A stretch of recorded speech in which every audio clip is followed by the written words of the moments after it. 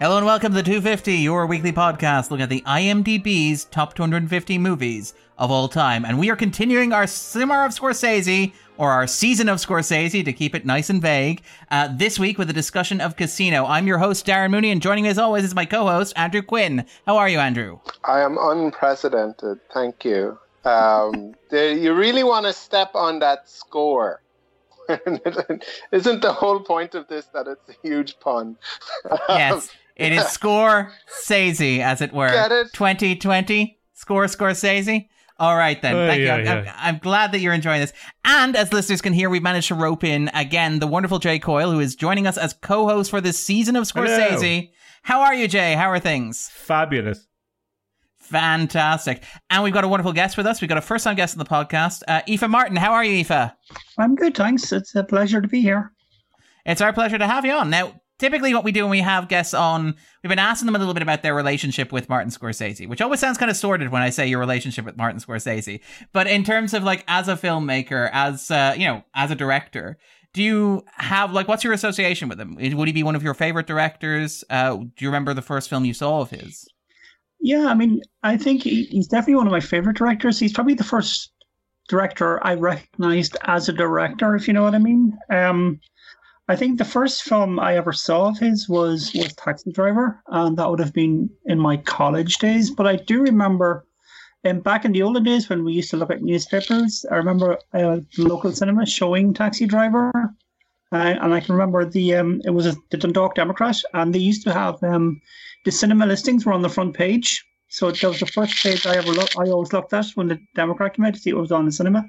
And I can remember the little poster for Taxi Driver playing. So it was a film I was always fascinated by just from that poster alone, which is the shot of De Niro walking down the street just after going into the applying for the job as a taxi driver. So you just sort of sordid New York street that he's walking down drinking alcohol out of a bottle in a paper bag.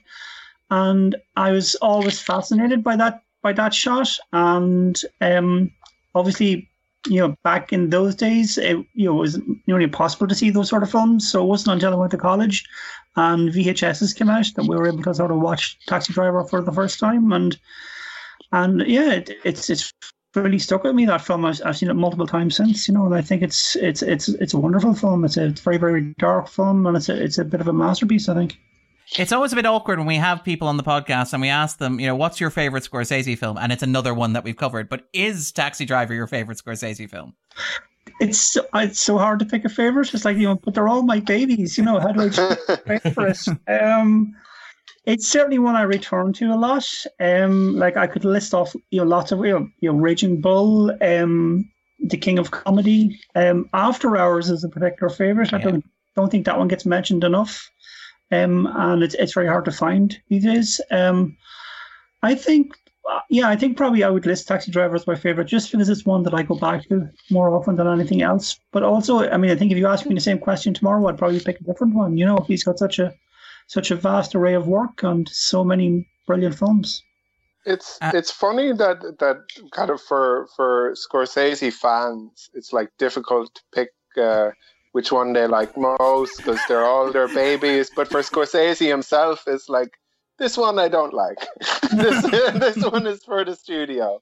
I'll like, he gives away half of his babies and keeps the other half. Yeah, trust me with the bathwater. Yeah, I mean, there's a few there like that he made for the studios, as you say, like Cape Fear and even The Departed. I'm not a big fan of. You are joining us for the discussion of The Departed, I believe, Aoife. Oh, am I? Brilliant. Yeah, no, I'm happy you watch that one again. I think that Jay has stacked the panel on that one, I realise now. Like, well played, Jay. What do you mean? Well played. Yeah. Well, I do. I'm sure I don't know what you mean, Darren. Yeah. How do you feel about The Departed? Let's not get into that right now. Listen, I'll be rewatching, so But sorry, Aoife, we cut you off there. No, not at all. I mean, it's just, I think more of his commercial stuff, I'm not as big a fan of, I think. Cape Fear is one. The Departed is another, I feel. So there's a few there where he's obviously just doing it for the money or doing it because he owes the studio a movie, which bizarrely is the case with Casino. I think he owed Universal a movie. So, So it's, but he has such a huge body of work. Even something like The Color of Money, which is not something I've been a huge fan of, but I'd love to revisit it at some point. Yeah, and again, a sequel to The Hustler of all things as well. That was during Scorsese's kind of lost decade in the 80s. There's a weird gap, and I think we talked about last when we talked about like Goodfellas. There's this gap in Scorsese's filmography between Raging Bull and Goodfellas where a whole host of really interesting stuff worth reappraising kind of happens. And actually, in terms of like, we're talking about Casino tonight, or this evening. So in terms of that, it's actually interesting that this is so close to Goodfellas. Last time we were doing the Summer of Scorsese, the Seasons of Scorsese, or Score Scorsese, or whatever we're calling it. And we really should have decided by the time we reached the halfway point, but such is life. We did, but the halfway point was in the past. So we changed our mind. Well, this is the halfway point, this actually. This is a Mobius strip. Like we don't know whether it's the past, the future, the present. It's all happening at once. But in terms of the magic of podcasts. Through the magic of podcast and post-production. But again, it is notable that, like, there was that gap between Goodfellas and Raging Bull in terms of Scorsese. But, like, in terms of the IMDb list, between Goodfellas and Casino, Scorsese only made 2 movies. He made Cape Fear. And actually, ironically enough, I am quite fond of Cape Fear. I remember it's the first Scorsese movie I saw before I knew what a Scorsese movie was. I found it when I was about 8 or 9 years old in my grandparents' house, tucked away in one of my aunt's bedrooms, and watched it by myself on VHS. And it was quite an experience, let me tell you something, as an 8-year-old kid. Imagine. And so I always have that kind of weird fondness for it. And it's kind of, I didn't even know who Scorsese was at that point. I didn't even know who he was afterwards. I didn't realize until after the fact that it was a Scorsese film. It's one of the best adaptations of that episode of The Simpsons ever made. Where were the rakes? That was my question when I rewatched it recently. And then the other movie that he made in that gap between Goodfellas and Casino that we're talking about is Age of Innocence, which has been welcomely reappraised in recent years as, I think, the masterpiece that it is. It's a fantastic piece of work starring Daniel Day-Lewis, starring Michelle Pfeiffer and Winona Ryder as well. And again, it got a recent Criterion release last year as well. So it's good to see that getting attention as well. But again, then we land on a gangster film. We land on Casino. And Casino is an interesting film in Scorsese's filmography in many respects, in large parts because even before it came out, there was a sense of kind of fatigue around it. There's a sense of, well, Scorsese has already made a movie that is over 2 hours long, looking at the mob, starring, Joe Pesci and Robert De Niro. Why does he need to revisit that territory? And why does he need to revisit that territory? Contractual obligations. As Aoife mentioned, yes, it was a picture for Universal because he signed a 2-picture deal when he made Cape Fear. So yes, this was a way of getting out of that, yes. Do you know Carl Douglas, who did Kung Fu Fighting? The studio asked him to make another Kung Fu disco song. He was like, I've got lots of disco songs and they're not all about Kung Fu. It's like, shut up and give us a Kung Fu disco. Give us a sequel, you son of a bitch. To be fair to Scorsese, and he handled it quite well in a lot of press around the film. I think we'll come back to this reference in a moment. But when he was asked the question during interviews about why he would come back and make another movie about mobsters starring Robert De Niro and Joe Pesci, his response was, well, nobody really complains about, for example, John Ford making westerns, particularly when he made kind of that trilogy of westerns around Stagecoach, for example. Or nobody complains about Alfred Hitchcock making movies about weird dudes being mean to women and making that same movie over and over again. I don't think Scorsese framed it that way. But, that's in terms of discussions of kind of like filmography. I think lots of directors make films about weird dudes being mean to women. Yeah. Including Scorsese. About to say, I was wondering, is that a nice segue to talk about Casino? But Casino is interesting because it is the rare movie that we're talking about in terms of this podcast, in terms of this season of kind of Scorsese movies, that has arguably gone up in assessment. It's been reappraised. When it was released, it was largely seen, even by people who really, really liked it, as being kind of, a copy or, diminishing returns of something like Goodfellas. And arguably some people still see it that way, and perhaps it is still framed in that context. But in recent years, it's seen a dramatic reappraisal as a movie that is worthy of celebration in its own right. It's notably one of the few Scorsese movies that has actually dropped off the 250 and has managed to climb back on. It appeared when it was first released in 1995, it appeared around number 240 and then very, very quickly dropped off. It was gone by 1998. Hang on.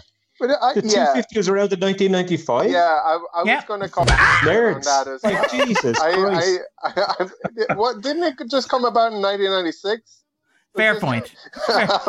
It all blurs together when you get that close to the scale. But yes, it was on the early 250 anyway, and it was basically, it came in around 240 and then dropped off very quickly by December 1998. Should we not scrutinize these facts too closely? Best not bring facts into a good argument, Andrew. All these lies will be in the show notes. Yeah. And perpetrated as well, and backed up with photoshopped evidence as well to support them. Websites that I created as well, writing under several different pseudonyms in order to lend these lies. We suspect this happens anyway, Darren. You are that prolific. I don't know why we're saying any of this. It's all been removed. It's all been cut from the podcast. The version that people are released. But yes, it only came back into the podcast, back into the list in July 2007, when it entered at number 250. And has actually climbed since. And again, we talk about, like, the podcast, the general trajectory of a movie on the 250 is to head downwards. And again, that's something that has happened with the other Scorsese movies that we've discussed on the list. Films like, say, Raging Bull, for example, films like Taxi Driver, they've all trended downwards.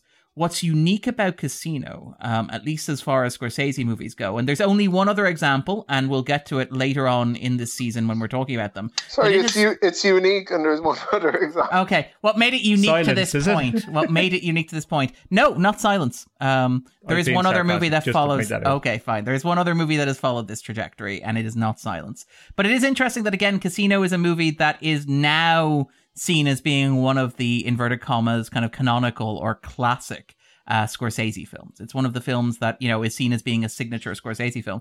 But is it one of the most Scorsese films? It quite possibly is. It's the I think Scorsese. It is. And again, so before we jump into the discussion, I want to ask probably Aoife first, actually, and then Jay. Do you remember the first time that you saw Casino? Did you see it when it was first released? And what was your initial assessment of it? And kind of following on from that, like, has it changed over the years? Has your relationship to Casino changed in the way that other people's or kind of culture in general seems to? Yeah, so I saw it in the cinema when it was released. I do remember at the time, this is pre-internet days, so the sort of the film critic I read most was the late Michael Dwyer in the Irish Times. And he wasn't a fan of the film. Which was a surprise to me because I knew he was a big Scorsese fan and he loved Goodfellas. And I did go back and sort of reread his review before this podcast, and he's quite critical. He says it's derivative of Goodfellas. It's also extremely violent, and you know, he thinks Joe Pesci is overacting in it. And I remember when I went to see it, I wasn't as enamored with it then as I am now. I felt same, like it's sort of like it's just a rehash of a Goodfellas, and I certainly think that it has grown on me over the years, and now I think it's right up there and probably one of his best films. I mean, it's just I rewatched it twice for this podcast because that's how dedicated I am. And like, this is a 3-hour movie, to be clear, so that is very dedicated. So I watched it, and then I watched it with the commentaries that were on it, and I think it's just a wonderful film. I think it's an absolute masterpiece, and it has every time I watch it, I see something different in it, and it just continues to grow on me. I think it's wonderful. Perfect. And Jay, what about yourself? Do you remember when you first saw it? Did you see it in the cinema in 1995? I did. I saw it in UCI Coolock on a midnight screening after winning 2 tickets on the Jerry Ryan show. Wow, that is very 1995. That is the most 1995 story we have ever had. Right? I went to see it with my brother. My brother thought it was extremely derivative. We came out of cinema at 3 a.m. He really didn't like it, and he would have been a Scorsese fan. I really liked it, mostly because it was a kind of giddy, brash, loud film. And so, whilst I didn't really think of it in terms of where it fit or how good it was in relation to previous films, because that didn't particularly interest me then, I did love it. I did really enjoy it. It was an exhilarating ride, regardless of whether you think you've seen it before or whether you have or have not. So yeah, I really enjoyed it, and I think going to see a film at midnight does add a certain fun to it as well. Particularly a 3-hour film as well, yeah. Particularly because like you're coming out of it kind of dazed, I imagine, at 3 a.m, sort of just dazzled. Also point out that Aoife's massively showing me up because I didn't rewatch it at all. Never mind with the commentary or read We're doing this from memory. I'm coming this from my increasingly kind of addled brain. So thanks, Aoife. Jay taking our co-hosting role incredibly seriously. We appreciate. I'm a natural at this stage. Well, yeah. Don't worry, Jay. You're still in pole position to replace me. That's what the elaborate Scorsese season actually is. That's a huge accolade. The entire Scorsese season is just an elaborate audition. To do my job, you have to do. What do you need? You need some guy with a beard that can make a science. That's all you need. All right, I can do that. Exactly. Yeah. Eat spaghetti into the microphone. I can also do that. Do no preparation whatsoever. Yeah, Andrew, we're like twins. Separated at birth. Which one of you is Danny DeVito and which one of you is Arnold Schwarzenegger is the question. But Andrew, what about yourself? Before you take that mouthful of spaghetti, had you seen Casino before recording for this podcast? Had you seen it before? And do you remember seeing the Casino? I do. I remember seeing this, and I'm going to try and avoid harping on about this. But just get it out of your system once. I'll try and understate it. I saw this movie, and it made me realize that because it's like the most Scorsese movie. In some ways, it made me realize how much I don't care for Scorsese movies. In some ways, you don't need to hedge. We have another panelist. We have another co-host to balance us out. This is all planned. Yeah. That's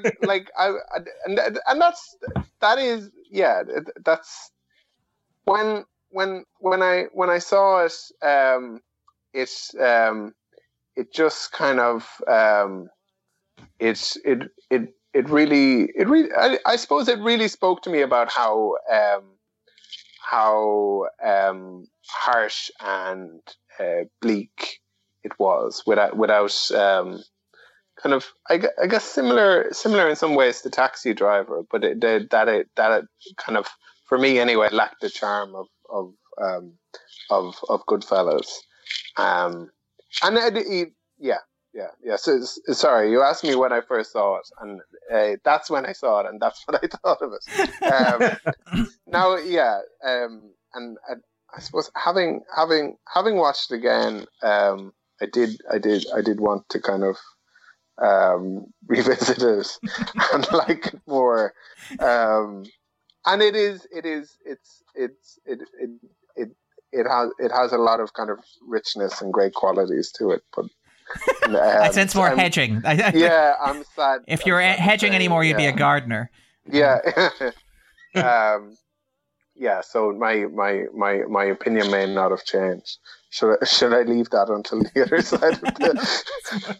Well, no, I think that's kind of a nice segue then into jumping in and asking the three questions. So Aoife, for you, do you think that Casino is one of the best 250 movies ever made? Does it belong on the list of the 250 greatest movies of all time? I would have to say yes, in that it's one of Scorsese's best films, so it definitely belongs in there. I think that I agree that it's probably the most Scorsese of Scorsese's films, in that it has everything. It's got the soundtrack, it's got the beautiful cinematography. It's got the use of montage, the voiceover. The voiceover is just superb. I mean, for the first 40 minutes, it's just an information dump, and yet it doesn't feel boring. It doesn't feel like we're being overloaded with information. It's just beautifully edited by Scorsese's regular editor, is Thomas Schoonmaker, and I think it's just fantastic. I mean, I think it's just, and even the music is just another character in the film. It's constant. There's never not music playing in the background, and it tells the story beautifully as well. I would love to watch the film with just the music, because the moment where De Niro sees Sharon Stone for the first time, Love is Strange is playing. It's just beautiful moments like that the whole way through. I think it's Scorsese at the peak of his powers. And Jay, what about yourself? Do you think that Casino belongs on the list of the 250 greatest movies ever made? I hate this question, and I say this every time I come on this podcast. You only have four more of these. Never going to change. No. Yeah, you only have actually five more, to be fair. One of them is a twist. But yes, you only have five more of these. Yeah, I guess so. I don't know. I mean, and then he's going to add more pointless questions. I'm on a loop. You know what? This podcast needs more exposition. Yes. If only we could do audio montage. But anyway, sorry, Jay. But a lot of I can actually kind of hear where Andrew's coming from in a lot of ways. It like as a film, it's a lot, but it's deliberately a lot. I mean, this isn't an accident in a sense. This is content as theme in a lot of ways. So I can understand there's an exhaustive element to it. It's obsessive and it's weird and it's long and tiring and characters get dragged through it and all the rest of it. So yeah, like I mean, for that kind of thing, and as similar to what Eva said earlier, it's kind of one that's grown on me, and it's a Scorsese. It's one of the weirdly ones that it's the Scorsese I reach for a lot, or if I come across it on TV, I'll watch it again. Unlike any other Scorsese movie, like say Goodfellas, for example, which I'll also do. But there is, and like I'll probably watch any of them. But Goodfellas, except for maybe Silence, the one. Yes, I tend to return to, and I kind of accidentally, in inverted commas, stumble upon on TV, you know, and I do watch it. So yeah, I suppose it does deserve to be there. If we ever make up a goddamn 250 list, which I probably never will. That's the next question, but okay, We're jumping ahead. I love that you're silently rebelling against the format. And Andrew, what about yourself? Do you think that this belongs on the list of the 250 greatest movies ever made? No, I'm shocked. Not at all. Yeah, I mean, what a twist. I think there's an argument for having Scorsese movies on the list, but I wouldn't have dishonor for lots of reasons that aren't particularly personal to me. Like there are reasons that are personal to me that I would not have it on my list. Jumping ahead as Jay has, but because we're doing that now. In terms of just objective reasons why maybe this doesn't deserve to be on the top 200, in my opinion. Sorry, I'm saying stop hedging. Stop hedging. But just like consider, take the baseball bat, throw it in a grave, beat its brother to death in front of it. Consider Joe Pesci's terrible Chicago accent, like the whole way through the movie. And I realize that's maybe not Joe Pesci's fault. It's maybe just that the accent itself. Now, to be fair, it's not a Chicago accent. It's a back home accent for legal reasons. It is a back home accent. Yeah. Scorsese couldn't actually call it Chicago. He couldn't talk about Chicago for legal reasons. In case Chicago sued him. Yeah, for defamation of character. But yes, it was one of it's the same way that the reason says the opening text says, I think, was it adapted from a true story rather than based on? Again, that's legalese. That's a very precise phrasing at the lawyer's behest. Whenever they go back home, they're all eating deep dish peaches. And, hot dogs with everything on it. Except ketchup. You're moving dangerous close to cultural stereotypes there. Sorry. But it's lucky we're talking about back home and not anywhere in particular, though. It's very subtle. Yes. You have to pay close attention to Joe Pesci's terrible accent to figure out where he's meant to be. But no, I would for me no. And that's just my own opinion. I'm editing. This is an interesting one for me. This is probably going to be a reverse Goodfellas, where I think that it is perhaps hard to make an argument for this as deserving a place on the 250 when there is so much Scorsese on there. I think the argument that you could make if you wanted to is the same one that Aoife made, which is that it's Scorsese. It's the purest, most uncut Scorsese film imaginable. And therefore, if you were to reduce Scorsese's influence down to a single film and put it on the list, it would be Casino. But the other side of that is that there's so much Scorsese on there already. There is Raging Bull, there is Taxi Driver, there's Goodfellas, there's even late Scorsese like Shutter Island, for example, or kind of The Departed, as we mentioned. So to a certain extent, I think if you're making a list like this, I think Casino is probably redundant in that sense. It doesn't necessarily, I think, push Scorsese's filmmaking forward or his influence on American film forward that much, or at least as much as, say, Raging Bull or Goodfellas did.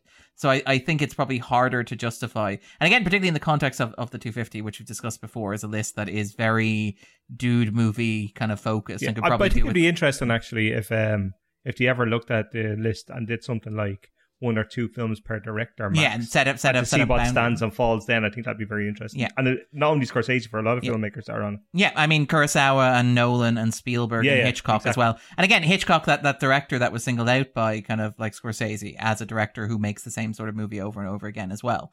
But yeah, so no, I think I'd have a hard time justifying it.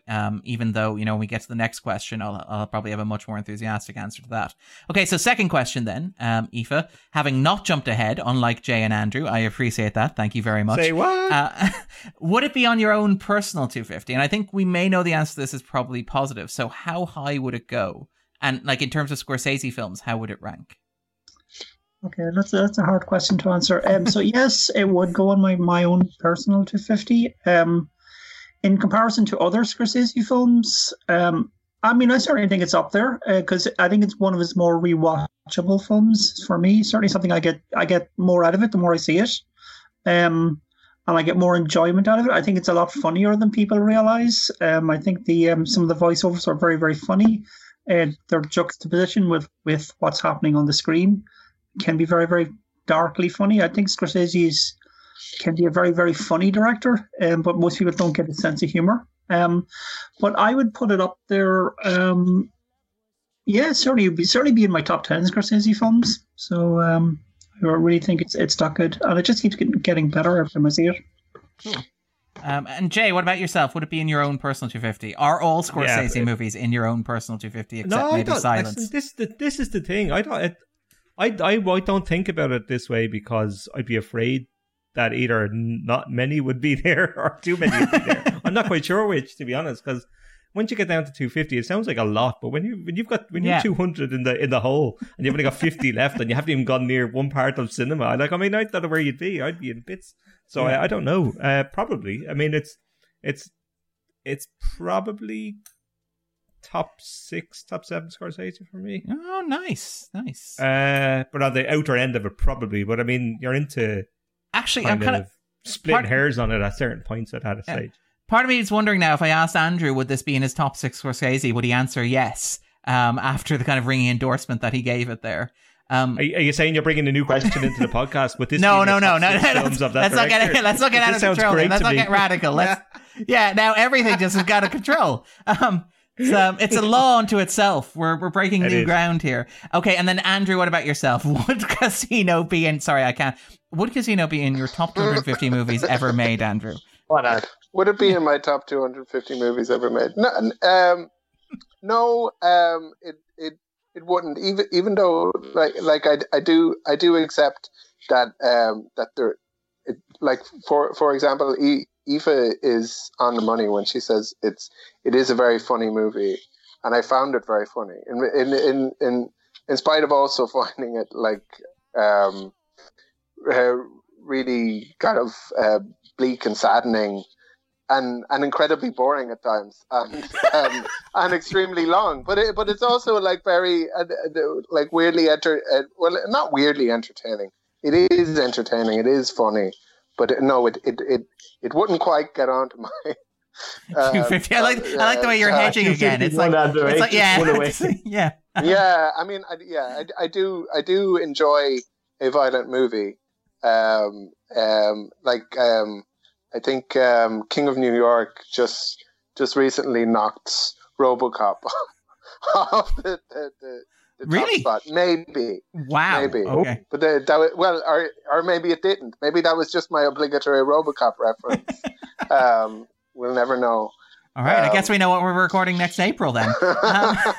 All right. And then, so for myself, yes, it is on my top 250 easily. This is where I get kind of, it is my favorite Scorsese film. To be absolutely frank, it is the Scorsese movie that I absolutely adore, and I think it's largely for the reasons I think Aoife kind of alluded to there, which is every time I come back to it, I see something kind of new and something interesting and something rich and something compelling. And I think that, when we talked about The Prestige, which is another one of like Darren's personal favorite movies, and I know it's not for everybody, but it is one of my own personal favorites. I think that, when Andrew asked, what is it about for you? I answered everything. And Casino is one of those movies that it's 3 hours long, so it can just about get away with being about everything. You kind of just have to cram it to fit in there. But it is a movie that I fell in love with. I first saw it on television, stumbling through channels, because I was too young to be going to cinema to see a Scorsese film in 1995. I was, I think, at that stage still look watching. At me, I'm so young. I know, with my beautiful skin. You didn't notice my beautiful skin? Yes. But I was at that stage still illicitly watching Cape Fear, that I'd found in my aunt's bedroom. So I saw you were also too young to be up at that time. That's right, at the midnight screening, yeah. But I saw it on television. I actually discovered it on television, and I think that Che kind of joked there about it being 4 hours long with ads. This was never the midweek movie on RTE. I saw this on RTE2 when they screened it at midnight through 4 a.m., which is similar to how I think I saw Once Upon a Time in America as well, and Kenneth Branagh's Hamlet. Which is great. I kind of that's what I miss about like national broadcasters is the joy of filling those slots late at night where you need to fill 4 hours of air, and it's like, well, what have we got? We've got Casino, we've got Kenneth Branagh's Hamlet, and we'll just figure it out as we go.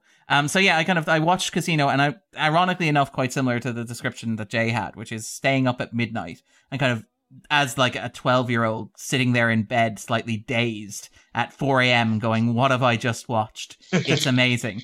And then basically every time I've gone back to it, discovering something kind of richer since. So this is one of my favorite movies. And it's shaped your life an awful lot, Darren. Like, you can't even go to a cornfield anymore. Well, I mean, we'll probably talk a little bit about... It's made you the pit boss you are today. Yeah. I'm watching the dealers, watching the players. But again, we'll probably talk about this when we get to the spoiler zone. Like, I mean, last week we talked about kind of Goodfellas and like, Henry Hill and stuff like that. Ace Rothstein is a Darren Mooney Scorsese protagonist in many ways, shapes, and forms. Like, if I was in a Scorsese movie, I would probably be Ace Rothstein. So, I mean, that probably is what made an impression on me as a 12-year-old. All right, then. Except you'd be asking them to take blueberries out of the muffin. Yes. It's the only difference. Yeah. You'd be like, could we have less fruit in this baked good? Yeah. Maybe more sugar. Can we add more sugar? Right? This is meant to be America, right? But yes. All right, then. And then final question, Aoife. So if listeners to this podcast have not yet watched Casino, so if they haven't set aside 3 hours of their lives to enjoy the movie, would you recommend that they pause the podcast and watch it? Yeah, absolutely. I mean, it's probably it might not be the best Scorsese to start with, but it's certainly worth watching. Like I said, like the first time I saw it, I wasn't too enamored with it, but the more and more I watch it, the more I love it. It's just there's just so much going on. And even I could watch it with the sound down just to see just to admire the cinematography, the editing, the swish pans, all the techniques that he brings, and he's obviously just a complete master. He's got everything under his control in this film. So I would, definitely recommend it, but it might not be the best one to start with. And at 3 ease hours yourself long, in with, yeah. Sorry? Yeah, to ease yourself into the Scorsese canon. Absolutely, yeah. So I think it's a film that does grow on you. So I think, by all means watch it, but just be warned. It's you mightn't like it the first time you see it, but it's worth sticking with. And Andrew, what about yourself? Sorry, Jay, what about yourself? Yeah, I would literally say take your new €1,000 phone, stop this podcast, throw it through the window, sit down and watch the film. To help with the repercussions. There's no repercussions worth that isn't worth this. Like, do it. Yeah. And Andrew, would you second that? By the way, would you recommend throwing your phone away? Maybe if your phone is showing Casino.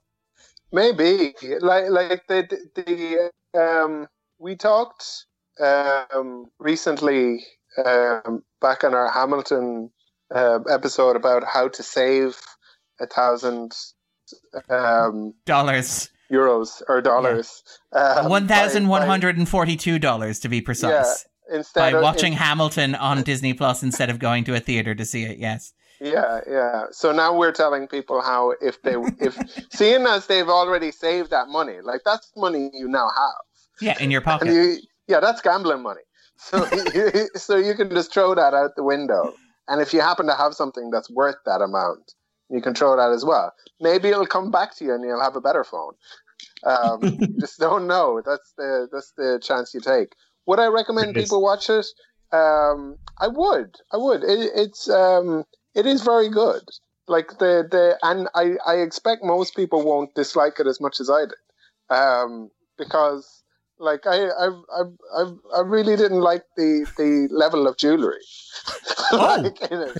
Like I have like a tactile aversion to that much chintz, and yeah, and it like it's. I mean, as well, there were things that I enjoyed about it that other people might enjoy even more. Like I like James Woods, not as a person, obviously, but I like he's so convincing as a sleazeball. It's amazing. Yeah, exactly. Yeah. But yeah, no. Watch it. It'll if you can find it. That's the other thing. If you are going to watch it, just go ahead and buy a Blu-ray. Do not try to stream this. You will fail. In Ireland, unless it's very you're difficult. in America or something like that. It is very hard to find. In which case, you can watch everything. But actually, very quickly, because you mentioned the chintz, and also because Aoife mentioned the cinematography from Robert Richardson and the ending by Thelma Schumacher, it's worth noting that Rita Riot does the costuming on this, and I think she's spectacular. Apparently, the budget included $1 million on Robert De Niro's wardrobe for the film. $1 million. There's a poster costumes. with all the De Niro suits, which is glorious. Amazing. You should dig it out for the show notes thing. But it's great. It's a great poster of all this De Niro suits, and it's 58. It's a 58. Okay, because I think Scorsese himself said 52. Maybe that's the edit. Okay. Maybe there's a director's cut. Maybe it could be also my brain gone, and it could be easily be 52. That's and that doesn't include all that chinchilla either. So that's just can't be the good chinchilla. Yeah. All right, and then for my own part, yes, absolutely recommend this. Unqualified recommendation. Actually, I think to Aoife's point, this was actually the first Scorsese movie I watched as a Scorsese movie, if I remember correctly. This is the first one where I saw the name Martin Scorsese and was like, hey, I've heard that name before. I don't remember where, but it seems like a guy whose movie I might want to watch. So I think it kind of worked relatively well. But again, I accept that, like Andrew may be an extreme case, against this movie. I might be an extreme case in favor of this movie. This is a very Darren Scorsese movie, to be clear. It is unnecessarily long. It is unnecessarily packed with unnecessary exposition. It is very detailed in ways that it doesn't really need to. It could probably do with a tighter edit, but man, is it tacky, and isn't it brilliant? It's unnecessarily long, like Darren. And wow, okay. Tacky, but it's brilliant. Sorry. Oh, now it's on. I love that you're describing it as like kind of like me. Unnecessarily long-winded, then, Andrew. Okay, all right. I don't like what you're insinuating. Anyway, never mind. With that note, I kind of like what you're insinuating. It's fun. On that note, we'll segue neatly into the spoiler zone.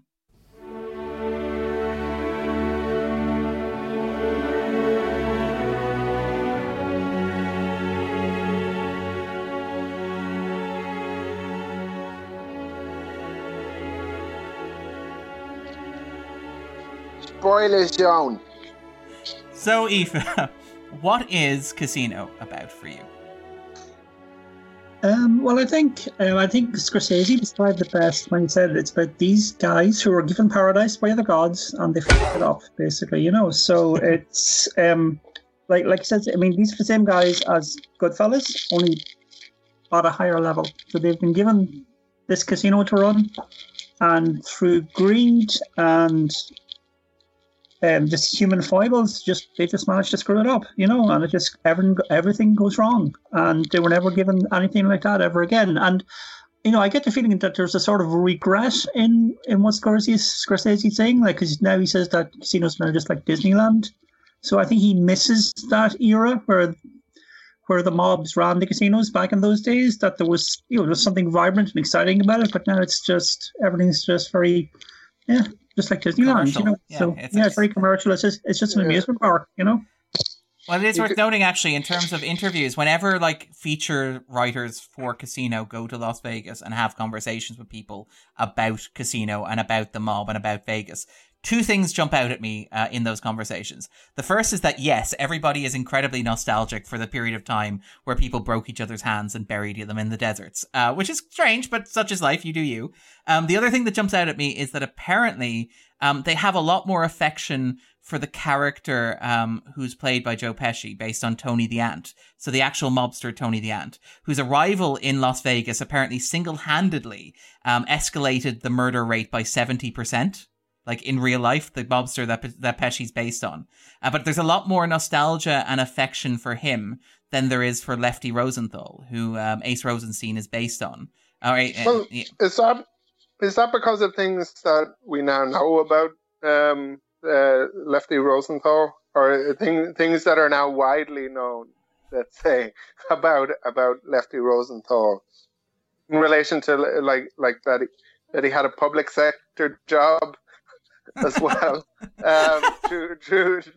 throughout all of this kind of period. That's part of it. Part of it's also the fact that at least Nicky or Tony were honest about what they were. That's the prevailing kind of thing that you get. I do think people do have nostalgia for all sorts of weird things. That doesn't necessarily base in anything. I mean, people are nostalgic for Stalin in Russia, for example. I mean, these things are odd and weird and in the past for a reason. The people tend to forget the horrors whilst remembering the good old times. Yeah, you look back with rose-tinted glasses and rose-tinted gigantic sunglasses that reflect the world back at you, to use a metaphor that is, perhaps laden in the film itself. But to get back to something that Aoife mentioned there, which I find interesting, and again, this is one of those, this is the Scorsese movie. And, I joked earlier about this being a Scorsese movie about everything. The idea of this being a story about men being given paradise and ruining it. It is very, very much, even more so than Goodfellas, I would argue, a Scorsese religious film.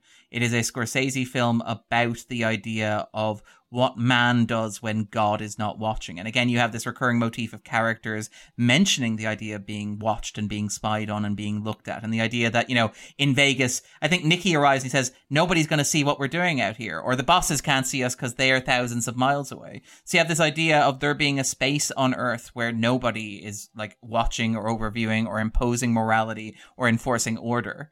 And this idea that in that place, with that freedom, with like every opportunity that they had, the possibility to literally build a new world. What these people did, what mankind does, is it builds a kind of a den of sin and inequity.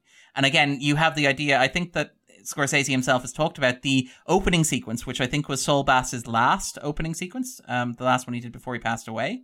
How that is a metaphor for Ace Rothstein going to hell, basically being consumed by hellfire, his soul being kind of propelled to the afterlife, and the idea within that opening sequence of the juxtaposition of the hellfire or the fire from the car bomb with the kind of glitzy lights of Vegas. And again, Robert De Niro is in Albert Broccoli's casino, but also with that religious music, that the Bach. It's St. Matthew's. St. Matthew's Passion. It's quite an opening sequence. It is, and again, it underscores this idea that it is something that is about more than just like mobsters in Las Vegas, in the 70s and 80s. It's a kind of a commentary on this idea of what happens when people are allowed to be unchecked, when people exist without the idea that they're being watched or that there's a higher power or a higher authority that they have to answer to, which is a very religious theme and a very kind of Scorsese theme, I think. And again, I would argue that Casino is as much a Scorsese religious film as something like, The Last Temptation of Christ or even Silence, in that it's, about the absence of that. It's a movie about the absence of God. It's like, what does a godless world look like? A world where nobody can see what's happening. And again, one of the big themes of the movie, like it's established early on when Nicky explains how the casino operates. It's the idea that, even the chief executives who own the Tangiers cannot go down to the count room, cannot see what's happening in the count room, cannot watch the count room. And so as a result, you have this incredible graft setting in. You have thieves stealing from thieves in that environment. And again, I think that's something that I've always really liked about it, is that even though it is very specific, very grounded, very well researched, like very particular in its references and kind of like very specifically anchored in a time and place, it becomes this kind of parable about, the idea of being in a world and wondering if God is watching you and what happens, to some people when they believe God isn't watching them in Scorsese's worldview or in a very traditional, perhaps Catholic worldview, but without being explicitly Catholic. I find that interesting. Yeah, I've no real argument on any of that. I think that's probably fair. The interesting thing about that is that when we're talking about Aoife mentioned it, being given the keys to the kingdom of fucking up, is that when they say like mobsters won't get that chance again, but it's very clear and explicit as to who will get that chance. Yes. Which is another group of men in suits who will junk be bonds, unchecked and unwatched for the next 40 years after. And like he alludes to this kind of thing in the ending of The Wolf of Wall Street as well, where Leonardo DiCaprio is like, remember he was in prison, then he remembered he was a rich white guy and you see him hitting a tennis shot. And this kind of idea that there's certain people that do get to carry on and be who they want because they're cloaked in a respectability that they perhaps haven't earned, where the mobsters at least were straight up with it in their terms of the explicitness of what their behaviors. Yeah, because I think Scorsese's made the argument that like Nicky, for all his foibles and all his flaws, is at least honest when he says, I'm what counts out here, not you, not your fancy suits, not your TV show. I'm what matters out here. I would absolutely watch Ace Inside, though. I would watch that. It looks amazing. Well, it actually existed. And you know, Don Rickles was a guest on it, by the way. I agree with kind of how honest Nicky Santoro is. It's like his meeting with the banker. It's just like terrific. He's like, I'm fucking stupid. You put my money to sleep, I'll put your brain to sleep. Like he's not subtle about it at all. Not at all. I love the reaction shot of Ace as well. Ace mixing his drink while this is happening. And like there's a sentence or two at the start of the story where Ace is like, I'm going to see where this goes. And then the moment he says, I'm going to crack your skull open. And you just see Ace not even like try to intervene. It's just like, no. Nicky's going to be Nicky. Yeah, but is Robert De Niro always just written like that, or is that kind of like what he brings to his performance? Is just like, no.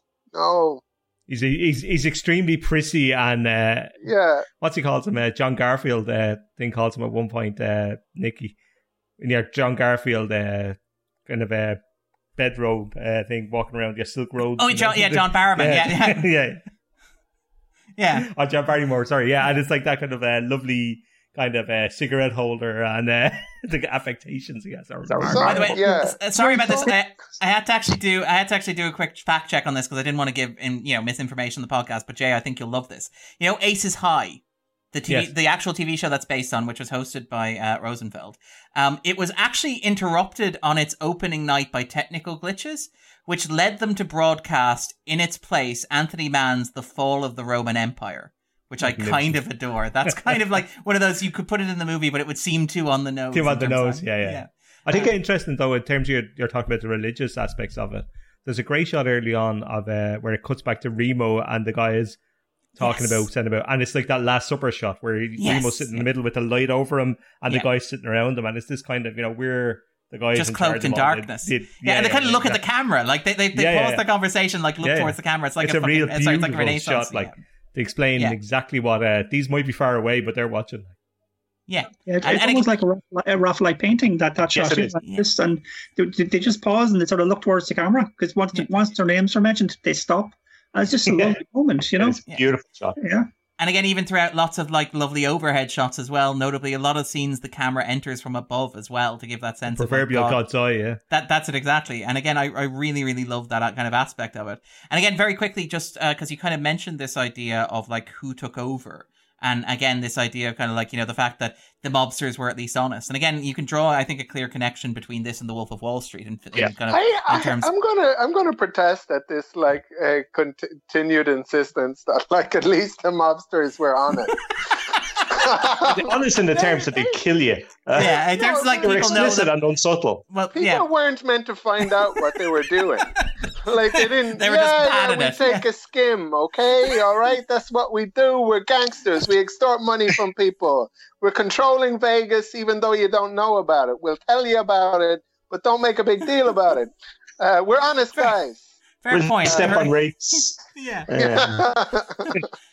Fair point. That is a very fair point. More they were incompetent enough and people realized what they were. It's not that they told people who they were, it's that like people knew who they were. The honesty of history. And of finding out exactly what they were. That's fair. And then maybe that honesty of history in inverted commas hasn't looked back on, the people who replaced them yet. They didn't have these like criminal kind of activities that acted as kind of front businesses for legitimate kind of shops out the back. You know, it was the other way around. But there is a big history though of mob use in Vegas anyway, with Bugsy and Howard Hughes buying all the casinos from Howard Hughes and thought they were skimming Howard Hughes when Howard Hughes was actually extorting them for a serious amount of money. And and I mean, like it's a historically kind of compromised place from the get go. And an interesting relationship that exists as well. Because, I mean, again, you have the situation where Vegas was initially ashamed of those associations with the mob. And now it runs tours. Now it's turned it into its folk history that it can package for those family tours. Again, that sense of consumerism that's kind of alluded to in the final moments where, like, you know, the Pirates of Penzance, but you also have quite literally the packaging of the mob as this romantic fantasy about Vegas that's being bought and sold to you, which is all very, very clever. Like all that Rat Pack stuff even. Yeah. Feels very sort of like nostalgia for the mob. Very quickly though, actually, because we mentioned it there, this idea of kind of like that they were replaced by somebody, which I find interesting. This idea that, you know, Casino is this. Well, there's no organized crime anymore, Darren. Clearly, it's all been removed and gotten rid of.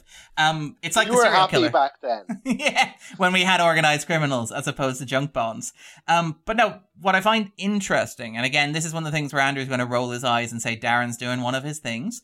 But what I find interesting about Casino is that while it is frequently categorized as a crime movie, and undoubtedly is a crime movie, and is frequently compared to Goodfellas, and that comparison is entirely apt for reasons we've discussed, what I find fascinating about Casino in Scorsese's filmography is that it is also framed very much as a Western. And it's very much a neo-Western. And again, you can see that visually. And Andrew, literally just rolling his eyes. I appreciate that. Thank you, Andrew, on cue. But you have this idea, because it's very much... The listeners can hear my eyes roll. Yeah, but the sound of like the idea that it is the literal push westward, because they are heading westward and they're kind of like charting new land and building a new world for themselves and literally kind of establishing new rules on the frontier and manifest destiny and stuff like that. But I mean, it is that is accurate, Darren. What I find but I mean, like Scorsese, to be fair, even in terms of how he shoots it, those scenes in the desert, the camera is like seeing Las Vegas from the air, but the camera panning across the desert. But even scenes where like Ace is waiting for, you know, sort of Nicky in the desert with kind of the giant mountains behind him, or even the sequence where at the end of that Nicky pulls off and Ace is kind of like smothered in kind of like dust, basically. Again, it's shot like a Western. But even at the climax where Bobby Sherbert, who's played by Don Rickles, comes to the house to protect the house with the shotgun. It's very much like it's a homestead. He's protecting a homestead, except the irony is this homestead turns out to be like 1970s Las Vegas and suburban Las Vegas. And again, even in terms of like how it's phrased, you have the constant reference to cowboys, but you have this kind of, again, this idea that the mobsters, and again, it's one of those things where it's kind of, it's clever that it alludes to the dynamics of the Western, but in a way that manages to avoid some of the uncomfortable subtext of the Western, where you have the mobsters arriving and basically making fun of the natives, where you have this idea where I think that at one stage Ace shows up and asks Bobby, you know, what am I have to deal with another stupid white man, for example? Which again is very similar to how, you know, in Westerns they would have traditionally treated indigenous populations. But things like, for example, the idea that, you know, if it wasn't for us, they'd still be shoveling crap out here, for example. And the idea that the mobsters have actually brought civilization with them from the East. They've brought the idea of graft and money, and the idea that the way Nicky talks about like inventing capitalism out there, where it's like I put a bunch of money out on the street and then all of a sudden I had all the dealers in my pockets and I invented a new way of gambling where I just take money from people and that works great as well. I'll never pay it back. Yeah, that's it exactly. But you have again this idea that kind of runs through, and this idea that despite the fact, and again, it's that dynamic of the Western, where the typical arc of the Western is the idea that you have the cowboys pushing westwards, and then you have society catching up with them and erasing them, and that becoming a tragedy. And obviously things like, say, the use of the railroad, for example, in Westerns, you know, where the railroad serves as a metaphor for, inverted commas, civilization that builds westward and then replaces over this idea of the romantic frontier, where, as, you know, as Andrew pointed out, a bunch of, you know, white men can get away with doing whatever they want, and therefore it becomes a romantic, nostalgic fantasy, when in reality it wasn't. But I do like that the idea that Casino does that, but with the trappings of a mob movie. So it begins with, you know, where you have Ace and Nicky as these kind of cowboy type figures, but then you have them replaced by, inverted commas, civilization and society, and the 20th century version or the 21st century version of a railroad, which is junk bonds, which basically just does everything that they are doing, but better, and with a veneer of respectability to it, and more polish to it, and more structure imposed upon it. I think that's kind of interesting. The idea that, like, and kind of, I think Jay alluded to it, the idea that, the low-level criminals have suddenly been replaced by much more high-level operating criminals as well. The idea that, the Western settlers have themselves been displaced. And again, it's something that you see in, I think, Hell or High Water kind of does this rather well as well. Hell or High Water does something similar, where you have, it's a Western, but it's a Western about how capitalism is reclaiming that land that the settlers themselves claimed from the indigenous population. So you have this idea of kind of like layers of exploitation upon it, which is kind of fascinating. Yeah, because it's interesting because it tells kind of the story about where it's come now. Like these days we use pens for writing like junk bond contracts, but back in the day we used to only use pens for killing each other. So yeah, when there were real men, it wouldn't be like using a pen to write something. Okay. But I like, to be fair, I think there is something in the film's commentary that, what replaced these men is just a more civilized form of kind of like exploitation, and kind of like, that the point. Well, yeah, but that's the great thing about a good gangster movie, is that the point isn't that there are these gangsters that are somehow special and different from us. It's the point is that the corruption of society itself, right? Yeah. And again, I think the Casino does. There's no difference between them and the people who replace them. Yeah, except the people who replace them are more polished and more veneer, as they have more of a kind of a polished veneer to them. They probably spend less on suits.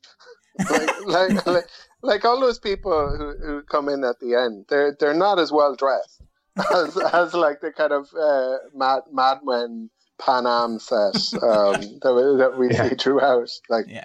It must have been exhausting to live in the 60s and just constantly have to look that good, and that glitzy and that glamorous. And again, even in terms of Western as well, there's this recurring motif where characters kind of come to Las Vegas in Casino. And I think that, like, at one point Ace compares it to Lords, where it just washes away their sins.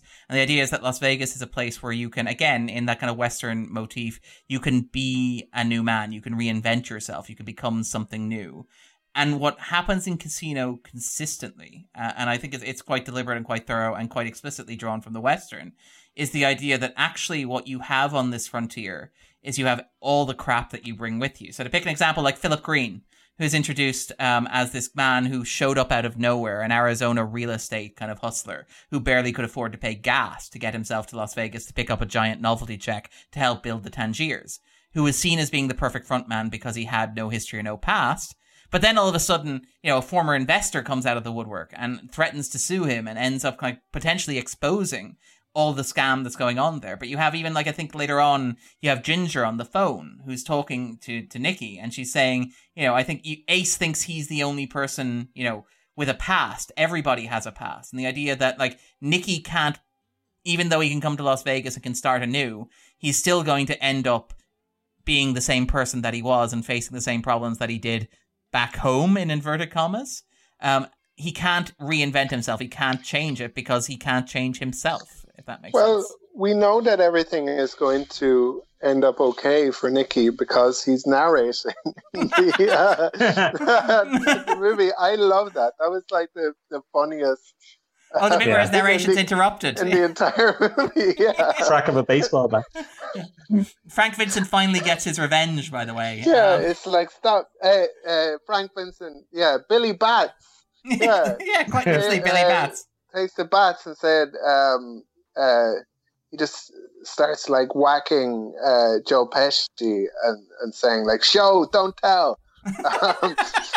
Didn't you? Well, to be fair, I only had one line of exposition in this entire movie, which I love, by the way, when that happens. It's kind of like the camera looks at him and it's like, oh, sorry, I'm meant to do exposition now, almost. Because it's just like a freeze frame. It's like a freeze frame. It's like, oh, sorry, it's my turn.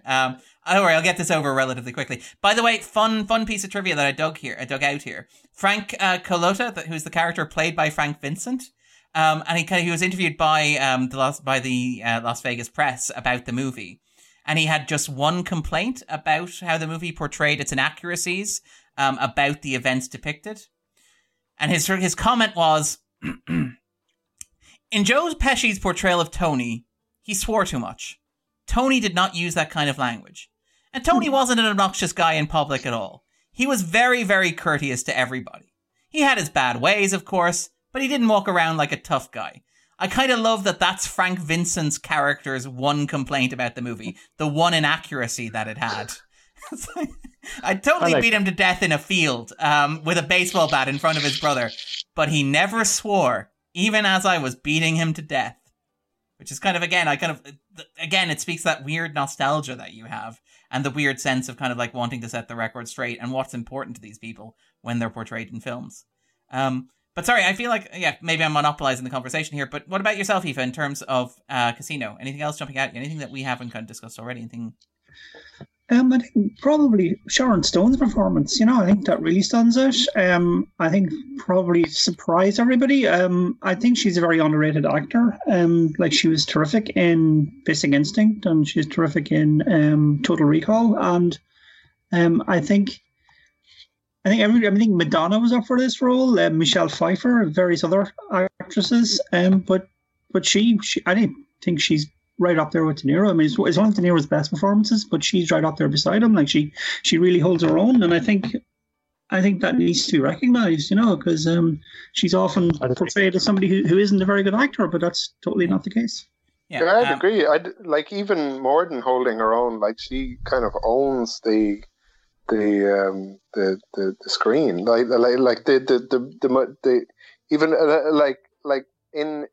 the universe of the movie, even. Kind of the way it would be difficult to think of somebody who can play that character because of the way she's written. How she just kind of charms the entire room. The way it kind of when Nikki comes into the room and meets her for the first time, he's just like, holy and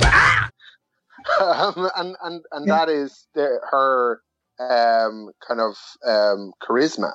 Her character has an arc. It goes from this charming, charismatic woman to somebody who's falling apart as it seems at the end. So she has this sort of full arc that other characters don't have. De Niro's the same the whole way through, and Joe Pesci's the same the whole way through. But she has to act her socks off, and she won a Golden Globe for it, and she got an Oscar nomination. And the film's only Oscar nomination, I think, as well. Yeah, which is weird. Yeah. It is worth noting, actually, there, in terms of kind of Stone's performance, and to underscore how incredible that performance is, it's notable that Ginger is one of the few major characters who doesn't get a voiceover. She's completely oblique as far as the movie is concerned. She's a character who is unknowable. And again, we can talk about that maybe in terms of kind of Scorsese's women and stuff like that, but she's inscrutable to the characters around her. And I mean, even things like, Ace saying, I could never understand this about her. I could never understand Ginger. And Nicky repeatedly saying he can't understand her either. But the fact that despite these contradictions, despite the fact that, on paper, Ginger might seem like a thankless role, Stone is amazing, and she's the anchor. She's the glue that holds the film together. I think, if somebody had to get an Oscar nomination for the film, I think it should have been Stone. It's amazing. Yeah. She's my favorite. I think one of my favorite women performances in a Scorsese film. One of my favorite female characters in a gangster film ever. I think it's just there's so much going on there, and again, we talked about the level of exposition, where I think Aoife mentioned the first 40 minutes of this are a gigantic info dump, which is great. It's fantastically well constructed and very, very funny, very amusing, and very tight. But in a movie that relies so heavily on voiceover and then denies Ginger a voiceover, the fact that she feels as realized as the two male leads, if not more so, is testament to Stone. It's phenomenal. It's incredible, I think. Completely agree. Yeah. And it's an example as well of a performance, maybe on the page. Like a character on the page, maybe not quite being what it becomes in the performance. Yeah, because the way Ginger is kind of almost kind of written out, or the way she's kind of portrayed in this, which does it and it's a choice. Like it's not by accident. It's not unintentional. It's that it's there wasn't Scorsese. This is an adaptation. It's not it's not like Goodfellas where it says based on a true story. At the start of this, it says adapted. Now that was a lawyer's bit of language, and we might talk a bit about the particulars of that in a moment. No, but it very much is an adaptation in the sense that the kind of it does tend to kind of make Ace seem like this put upon sort of victim in some ways, and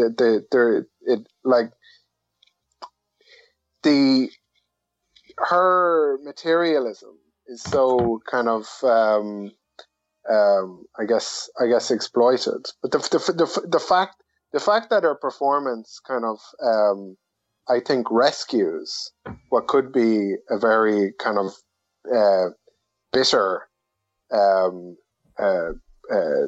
portrayal of a woman really speaks to Sharon Stone. I would kind of vaguely disagree with something you said there, in that I think the movie doesn't really treat Ace as a put upon character. I think that the movie is very clear that Ace is not a good person. I think that's what makes the movie interesting. What makes it, I think I prefer this to Goodfellas for the reason that in Goodfellas, Henry Hill is a fantastic scumbag and is like self-evidently, transparently a scumbag from the outset. He is a terrible, terrible human being. And no matter what circumstance you met him in, he would be deeply, deeply unpleasant. I think that Ace is interesting because Ace is a much more banal form of evil, in that he's a person who can present a veneer of respectability. And throughout you have this motif of the country club, where he's obsessed with kind of getting membership at the country club, being seen as being a member of the community. The fact that he dresses, as tackily, if not more tackily than Ginger, as well. But the idea that he has... Darren is shuffling his chips. But not properly. That's not how you do that. Yeah. Where did they teach you that? But I think the movie is quite clear that Ace is not a good person or a put upon person. I think that it's very clear that he is as guilty as Nicky, that he is transgressing. It's just that his transgressions are easier to write off and easier to justify and easier to rationalize than Nicky's, but he is still a terrible human being. He's just terrible in a way that is less showy and less flashy and less easy to glamorize, I think, than Henry Hill's is. In that, like you have that sequence in Goodfellas where Karen talks about how sexy it was to see Henry beat a man into an inch of his life and how it turned her on. Like with Ace, you don't really get that. With Ace, you just get a sense that he's not really there. He's completely empty. He's a hollow man. He's a cutout in the shape of a human being. And I think that's very intentional on the part of the film. It's notable that, but it's also, sorry. He's also he is a bully, and he's sort of the psychological abuse there. I mean, that scene where he constantly asks her, what she did with the money, where she's going, everything. He's constantly wants to know all the time, and it's. He's also a micromanager. I mean, we see that obviously with the chips and stacking the chips, and with the blueberry scene. So he's not a nice person at all. I mean, you would not like to work for this guy because he just comes across as a bit like. And he seems like the kind of guy that. But to be honest, I think I've met more Aces than I've met sort of Henry Hills, if that makes sense. I think that's what makes him interesting as a character, is that he feels like a much more low-key version of kind of that sort of bitterness, anger, and abusiveness. I feel like I sympathize with Ace, which maybe means I'm a terrible person. But I agree with that old blueberry thing. Something that really deeply upsets me is when food proportions aren't wrong. Sorry, when they're not right, when they're wrong. One of the sections on this podcast is food waste. Yeah, but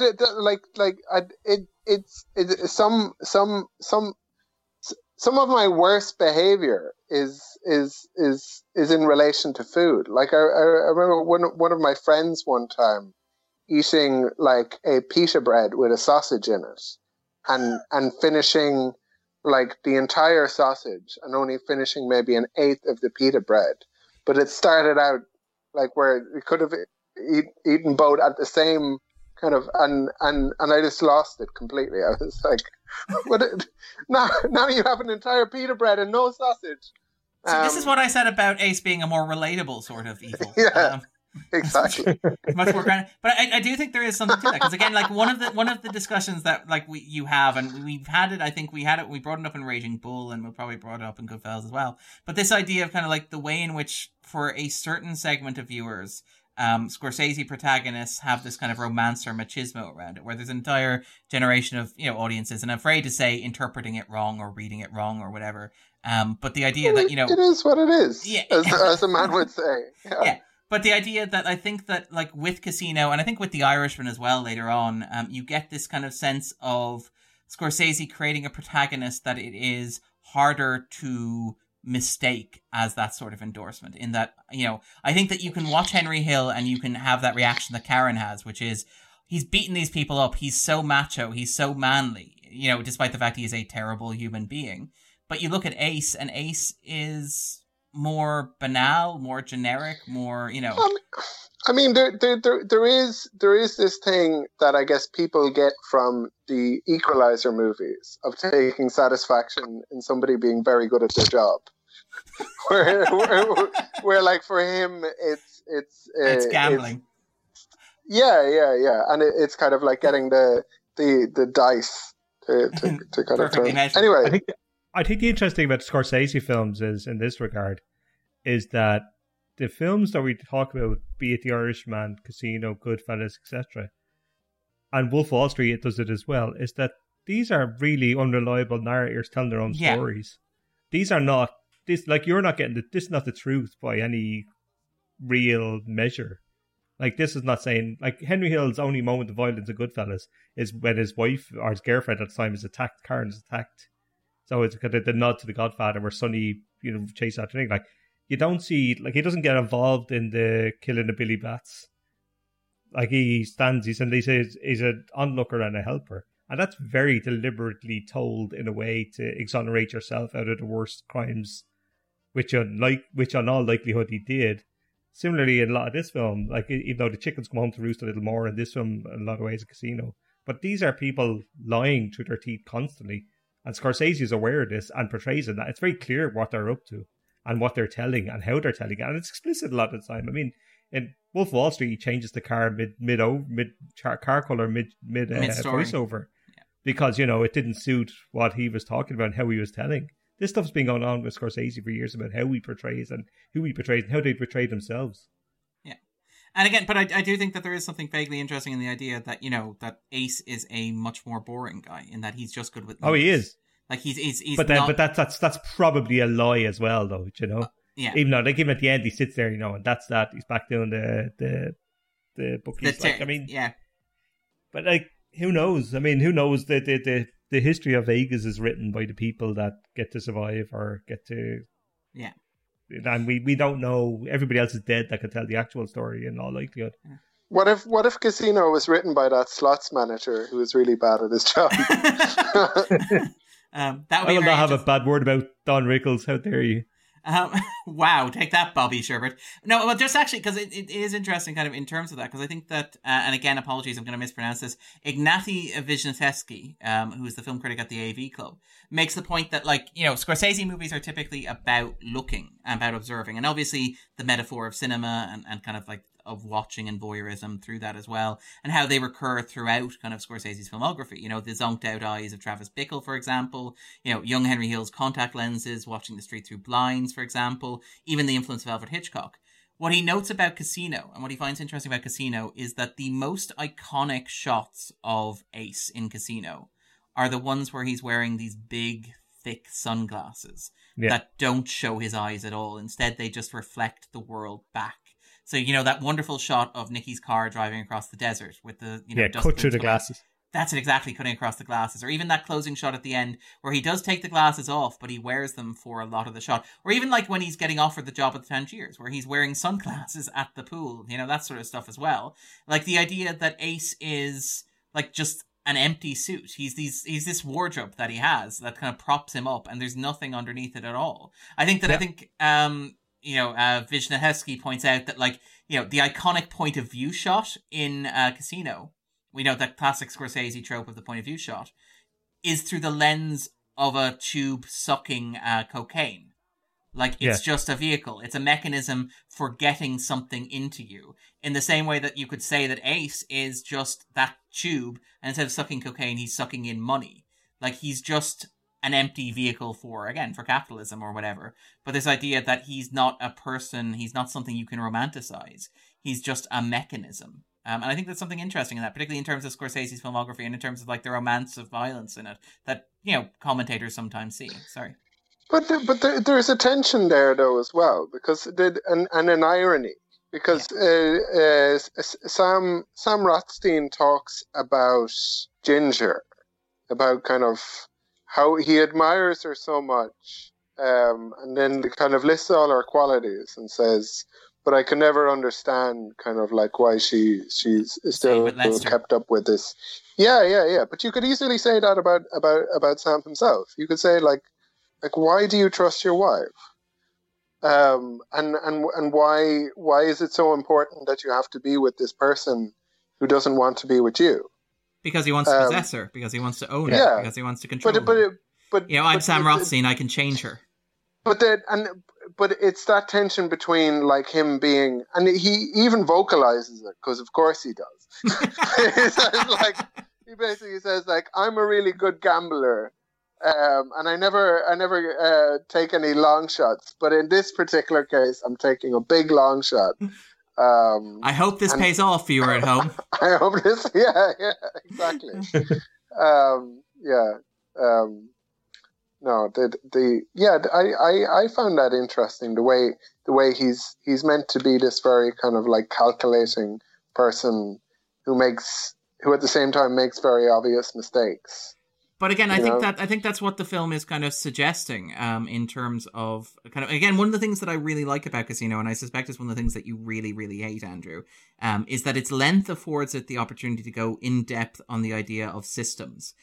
There is a lot of discussion in a lot of detail about how a lot of the mechanics of Vegas work. Characters are continually explaining, in incredible minute detail, how little parts of the system work. So obviously the count room, you get an extended montage explaining that. I think last night when you were watching it, you text me and said, I'm 8 minutes in and they're talking about the count room. Dear God. Or some similar sentiment there. But also the fact, it gets into it really quickly. Yeah, and just it's keeps going. The movie starts and it's so you ever wonder how Vegas works? Here's how Vegas works, and then it's it's no kind of hey, how's it going? Ever since I was a child, I wanted to be a gangster. I think that's a point of difference. Sorry, Aoife, cut you off there. Aoife, what were you saying? Sorry. No, we're interrupting there.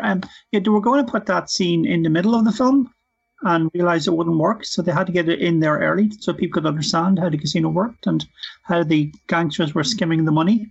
Yeah, so there's a lot of that actually. There's a lot of he's talked about how Schumacher, and again, to give proper credit where credit's due, we talk about Scorsese as an auteur. The fact that so much of this is down to the work of other people as well. But Thelma Schumacher helped him find the structure of the film in editing, things I think the segment with the whale, the kind of foreign gambler who comes over and steals. I love that the little detail that he steals the toiletries, which is amazing. But that sequence, he had no idea where to put that in the film, and they had to kind of structure it as they were going. I think I watched this with my father at the weekend, actually, and he remarked that it felt like watching a documentary, but with actors in it. And I think a lot of directors might have just removed that scene.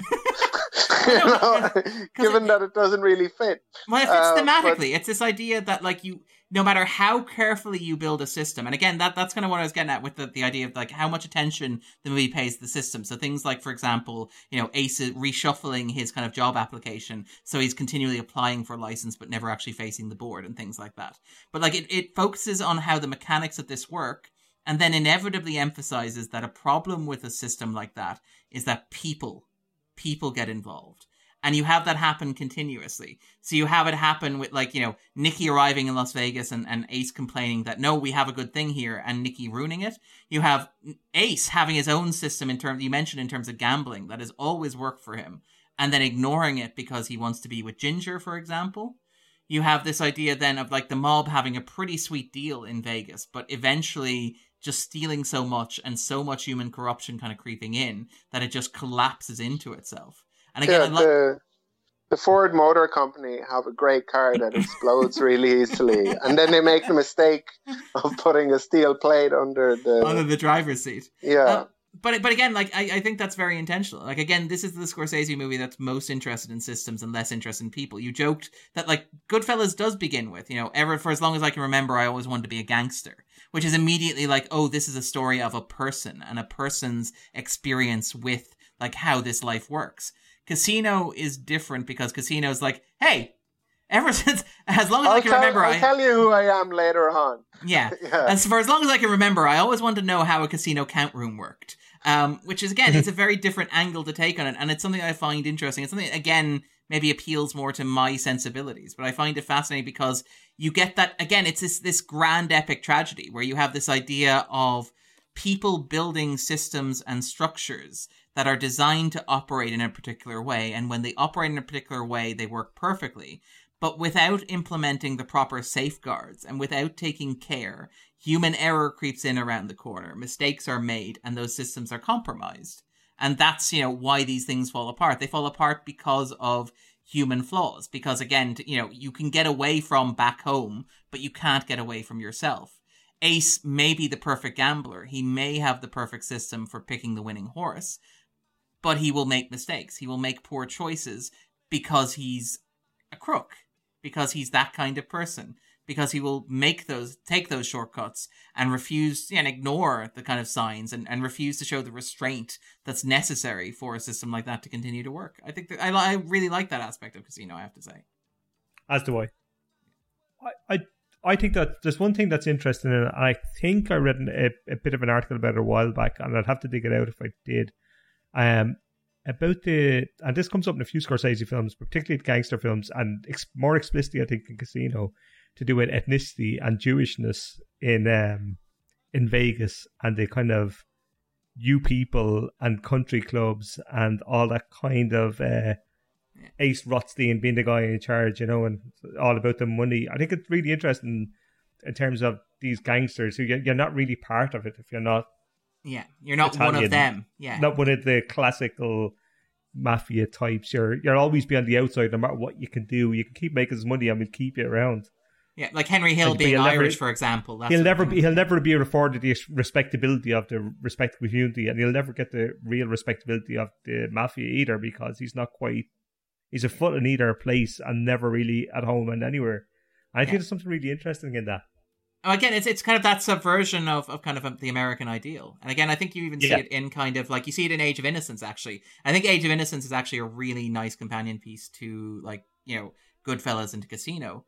Because you have this idea that, like, New York, at the point where Age of Innocence is set, is a place where you can go and you can reinvent yourself. And it's the new world. But, like, a recurring motif of Age of Innocence is that it's actually not. You can't run away from the scandal that haunted you in Europe. And in fact, actually, what they've done in New York is they've built a system that is modeled on a poor imitation of Britain. They've just copied over all the European systems and flaws. And, you know, and that basically means that you cannot be... Like, again, that the core American fantasy, it's that image of the Godfather, and we keep coming back to the Godfather when we talk about Scorsese films, but the image of the immigrant in the boat staring, or the immigrant in Ellis Island, kind of looking out the window, sort of staring at the Statue of Liberty or whatever, and the idea that you can come to America and you can be anything. I think that what's interesting about Scorsese films is that they don't really believe that. They kind of reject that fantasy. You will always be an outsider. Sorry. They're interesting because a lot of like the Goodfellas and kind of a lot of mob movies are the kind of immigrant story of being an outsider that creates a niche for yourself. Yeah, and the interesting thing about what Jay was saying about it kind of Scorsese movies, like with Henry Hill and with with Sam Rothstein being the like outsiders to the outsiders. Yeah. Like being part of their that whole idea that you were discussing about being part of the world but not being part of the world, and the world that you're trying to be part of is itself a subculture, sort of. Yeah, and they're like looked down on, but you can't even join this club so that you can be looked down on to the with same everybody degree. else. You have to be looked down on by the people who are being looked down on themselves, so to speak.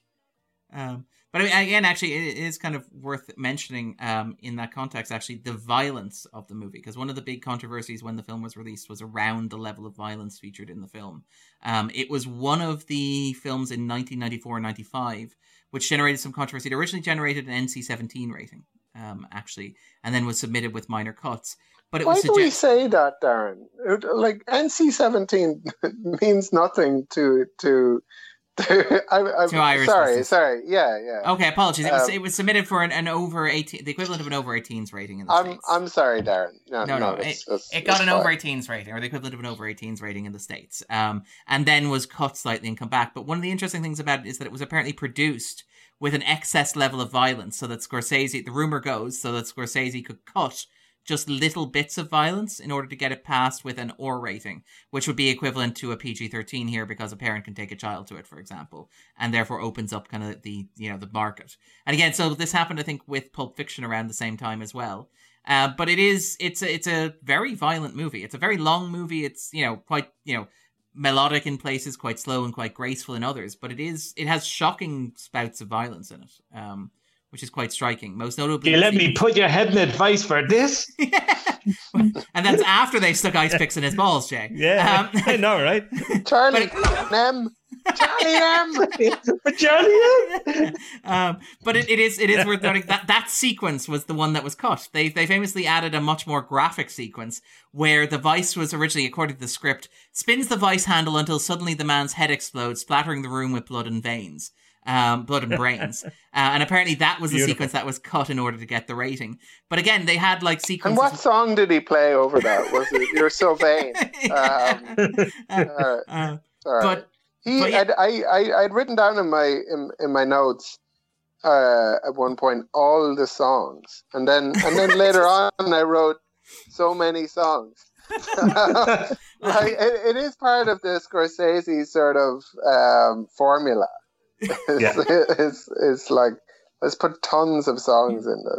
Well, this was one where he was able to get the rights to ones that he wanted. Yeah, there's several versions of Satisfaction. Exactly. In fairness to him, he essentially invented this for cinema to a large degree with Mean Streets as the conceptualized contemporary records or whatever in film. So he's kind of, if anybody has the rights to kind of act a maggot with it, I suppose he has at this stage. I think, as Aoife pointed out, there's never a moment where like music isn't, or there's very rarely a moment where music isn't playing. I think that there's like a slight moment when he first sees Ginger where it cuts to silence in order to emphasize it.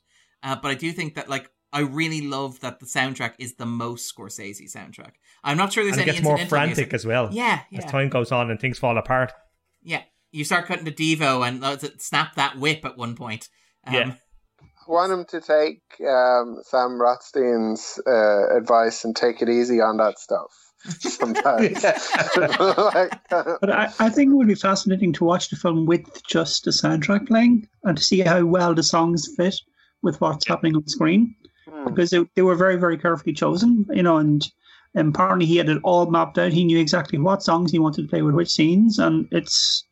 when the House of the Rising Sun comes on, as everything's falling apart, it's just fantastic. I think it's probably the best use of a soundtrack in a film I've ever seen. I don't think anybody will ever top it. Yes, it goes overboard, but wonderfully so. I mean, it is worth noting that, like, the cinematic masterpiece that is Gotti paid homage to that Rising Sun. Oh, God. What a film. What a film. But no, it absolutely is. Like, the soundtrack is a huge part of kind of what makes it work. I think Aoife is entirely right. Like, I think you could cut ironically, for how much voiceover there is, you could cut dialogue from the movie and just let the soundtrack play, and you could follow what was happening, I think. Yeah, you tell the story with the soundtrack, Yeah. Sorry, Andrew, did I cut you off? No. I was No, I was thinking about Gotti. Who wasn't that? I'm constantly thinking about. Why wouldn't you be thinking about Gotti? It is Why worth, wouldn't I be thinking that? yeah, it is worth noting actually that apparently, and Andrew will appreciate this, that apparently it was so violent and so gratuitous and so nasty and so unpleasant that apparently Scorsese himself was worn out by Casino. He talks about when he filmed the sequence. I'd say so. Yeah. They even took a nice pic to the hair on his prick. Sorry, I'm mixing up the Gotti now and Casino. At least in Casino they got the coverage. Yeah, that's fair. Not 5 cuts of How many cuts of get out of a car? Of Robert De Niro getting in? Watch that sequence at the start and see how many cuts there are of Robert De Niro getting into that car. But he specifically cites the sequence of Nicky being murdered in the field, actually, which is again quite brutal. The sequence where he's just beaten. It's so brutal. It's terrible. Actually, I remember the first time I saw Scarface, and this is the spoiler zone, so we can spoil every movie.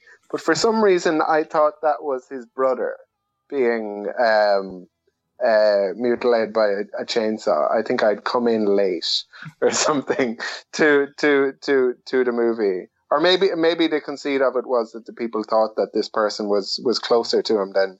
But the idea of watching somebody that you love kind of dying before you is a truly kind of horrific part of that. It's so. He kind of had it coming though. No, but it's so incredibly mean spirited. It's kind of like. I mean, it's testament to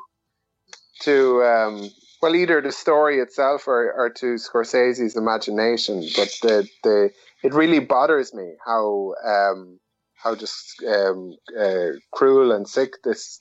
Oh, it's a lot. It's a huge. Yeah. And I think what's most interesting about that, though, the sickness and the kind of how disturbing that is definitely there. But it's the fact that, what leads to that is just so matter of fact. The sequence that leads to the brutal murder is, the boss is sitting round in the kind of, off the courtroom, just saying, and I love that it's oh, he's a solid guy. We can trust him. Yeah, he's a good solder. He's a Marine. He won't yeah, that's it. It's literally, why take a chance? That's my thought. And that's about Andy Stone as well, who's never, hurt anybody or did anything wrong. Has never put the only thing wrong with him is that he's the wrong ethnicity. Yeah. Basically. Yeah. He's another one of those outsiders being looked on by the outsiders again, which is kind of interesting. And again, it is worth noting that I think one of the big backlashes against Casino when it came out was the level of violence on display.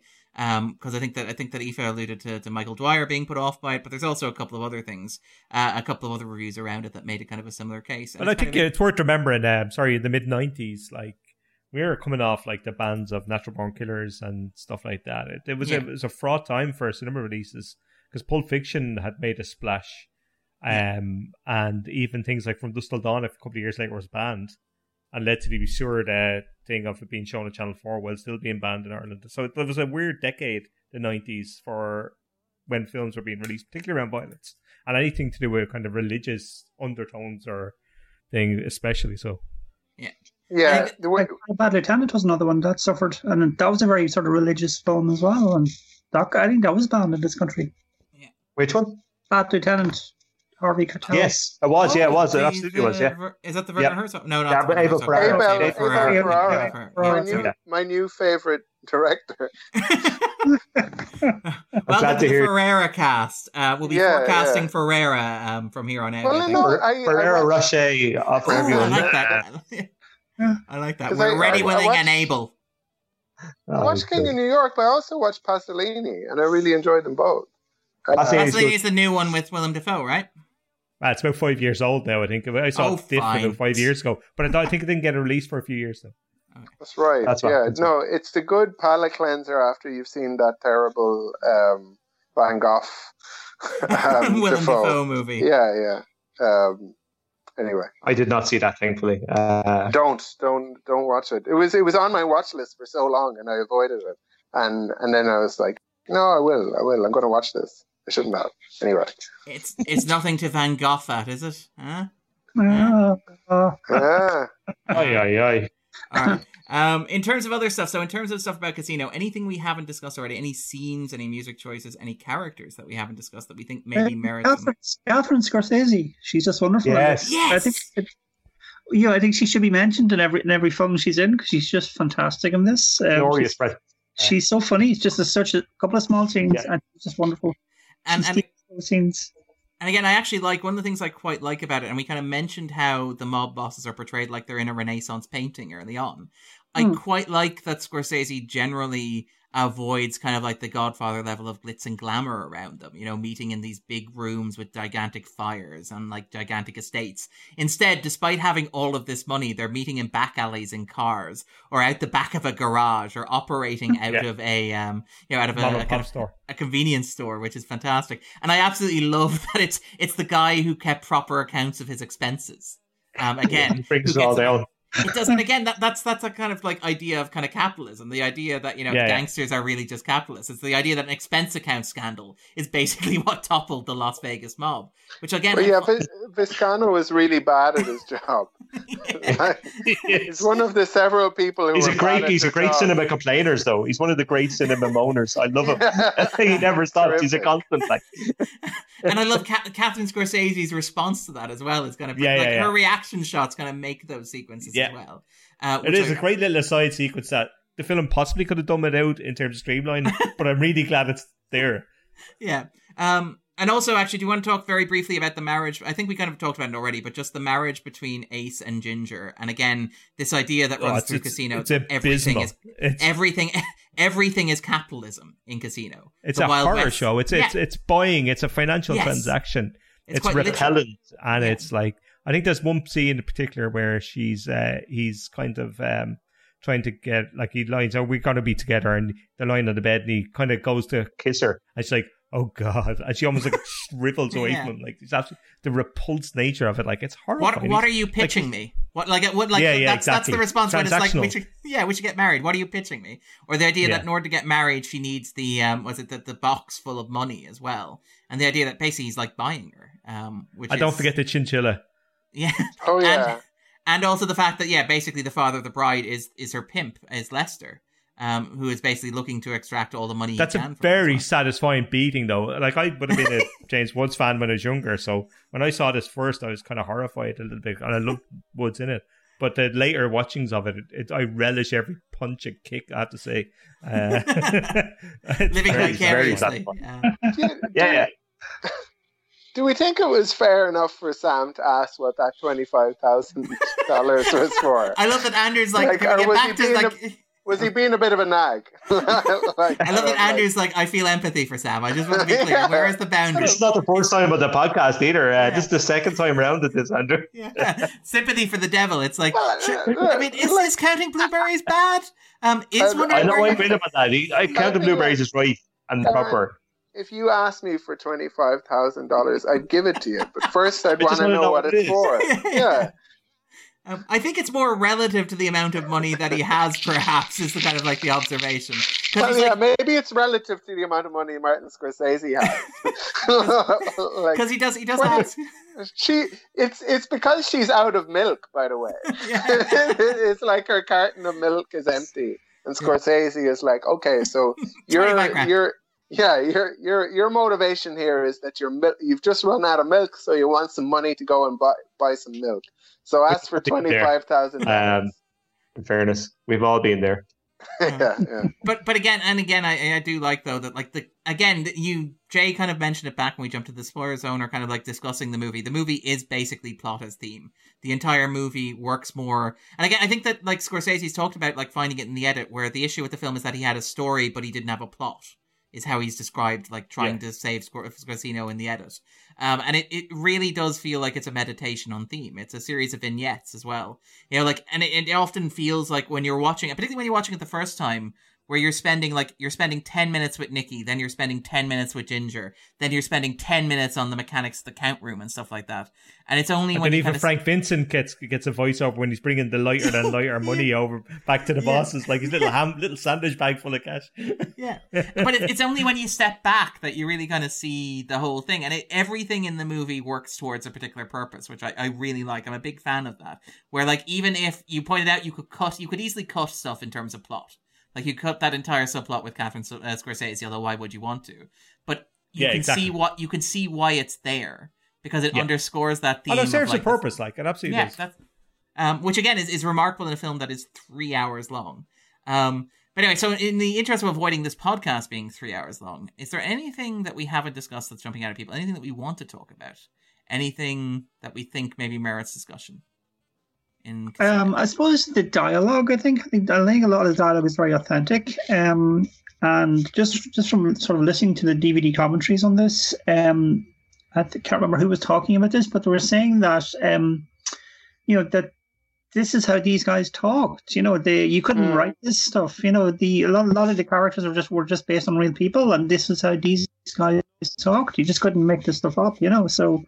I think that's really well done. I think that's why it's such a fascinating film as well, that it feels authentic. Yes, it's a big overblown movie, but in many ways it feels very, very real too, very, very authentic. I think Andrew's kind of joked on the podcast before about how Scorsese movies would be a good half hour shorter if people just said what they said once instead of repeating the same question.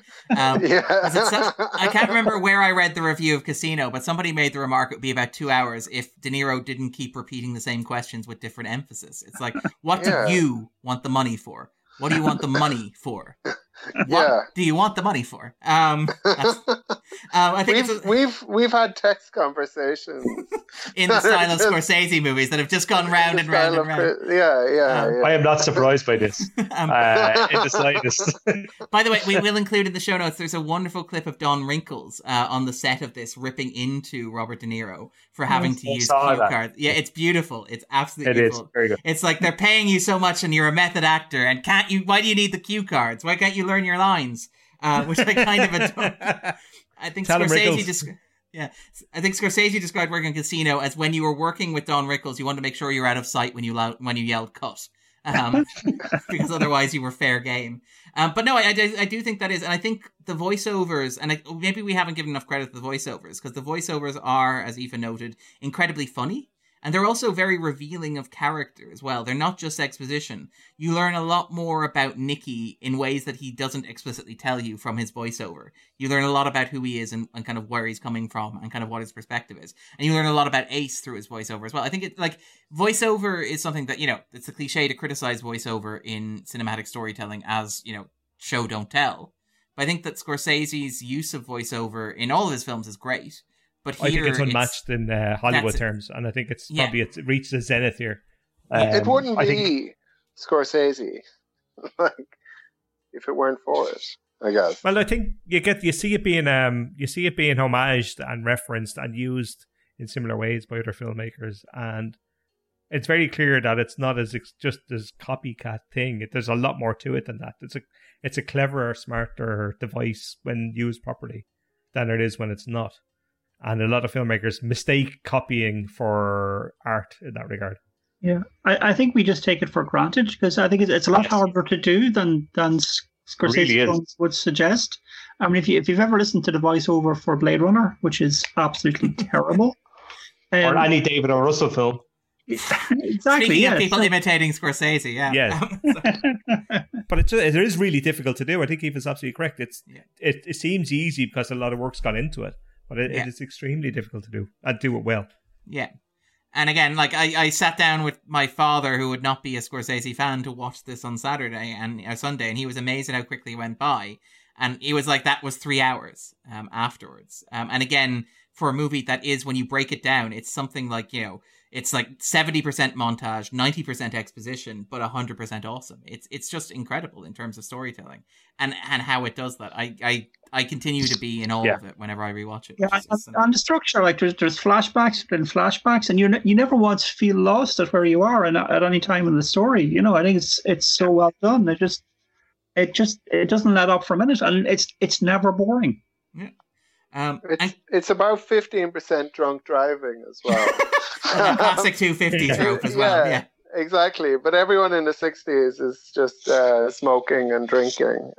So, yeah. The good old days, Andrew. Exactly, yeah. And quick shout out to, and again, quick shout out to the sequence where getting ready for a meeting, Ace stands up and puts his pants on to avoid creasing them. And with the bottle of Pepto on the desk. And the best part of that is those ulcers, the Pepto matches the colour of his suit. Oh, absolutely. This man's no fool. Yeah. I think Scorsese's pointed out that if you watch the watch, also typically matches the shirt as well. It's so wonderfully stylized and designed. Sorry.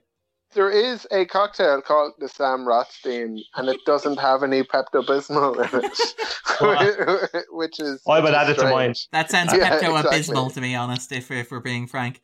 And again, I will point out, having watched that sequence with my dad actually interrupted the movie to say, I knew a man who used to do that.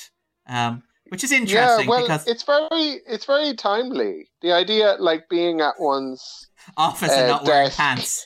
And not wearing pants is something that people do a lot now during the lockdown. So, not to make Jay and Aoife feel uncomfortable on this podcast, Andrew.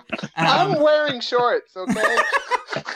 Well, you can only see the top of me, so it's all good. That's all. Who knows? Yeah. Who knows, indeed.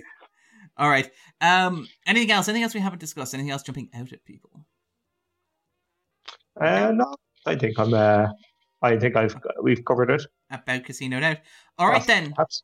So, Jay and Aoife, what we ask at the end of every podcast is we ask our guests to recommend something for listeners. So something you're enjoying at the moment. It could be something related to the movie we just discussed. It could be something completely unrelated. Just something that brings you a bit of joy and which you hope might bring a little light and sunshine into our listeners' life. I can take that.